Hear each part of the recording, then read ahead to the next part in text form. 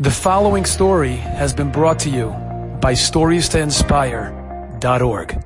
My brother years ago, he's a tzaddik, my older brother, and he donated a kidney anonymously. And the person he donated to was a secular Israeli woman. I don't even know if he knew that was going to be the recipient, but that's who was the recipient. A secular Israeli woman. She had a few children. She was on dialysis. And I remember I came to the hospital. He asked me to come to the hospital the morning after the kidney transplant to help him put on tefillin.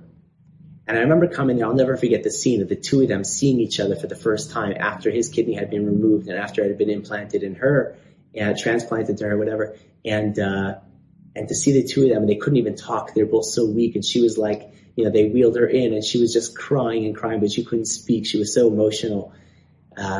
And Baruch Hashem, they're both very healthy today. It's amazing. In fact, my brother, when her kids got married, my brother went out to the wedding in Israel and enjoyed them at the wedding. I don't know if he officiated or something, but one thing my brother told me was he said to her after the kidney transplant, he said, I'm so glad that I did this. Because I always wanted to have the mitzvah of lighting Shabbos candles, but it was always my wife's mitzvah. Now part of me could light Shabbos candles every Friday night. And he said it to her sort of like dropping a hint, because she doesn't light Shabbos candles. She's a secular Israeli woman. And she said to him, from now on, your kidney's going to light Shabbos candles. Beautiful.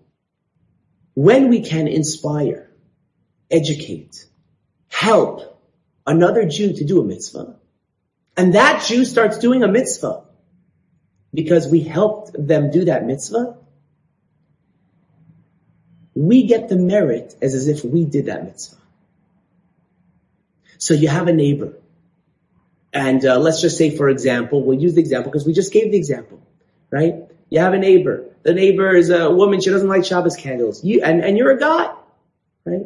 And you bring her Shabbos candles and you explain to her what it is. And she lights. That's your merit. I'm just using that example because we just use it with the kidney, right?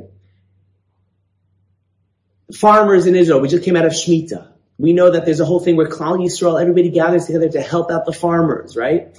Okay, maybe that's an aspect of it as well.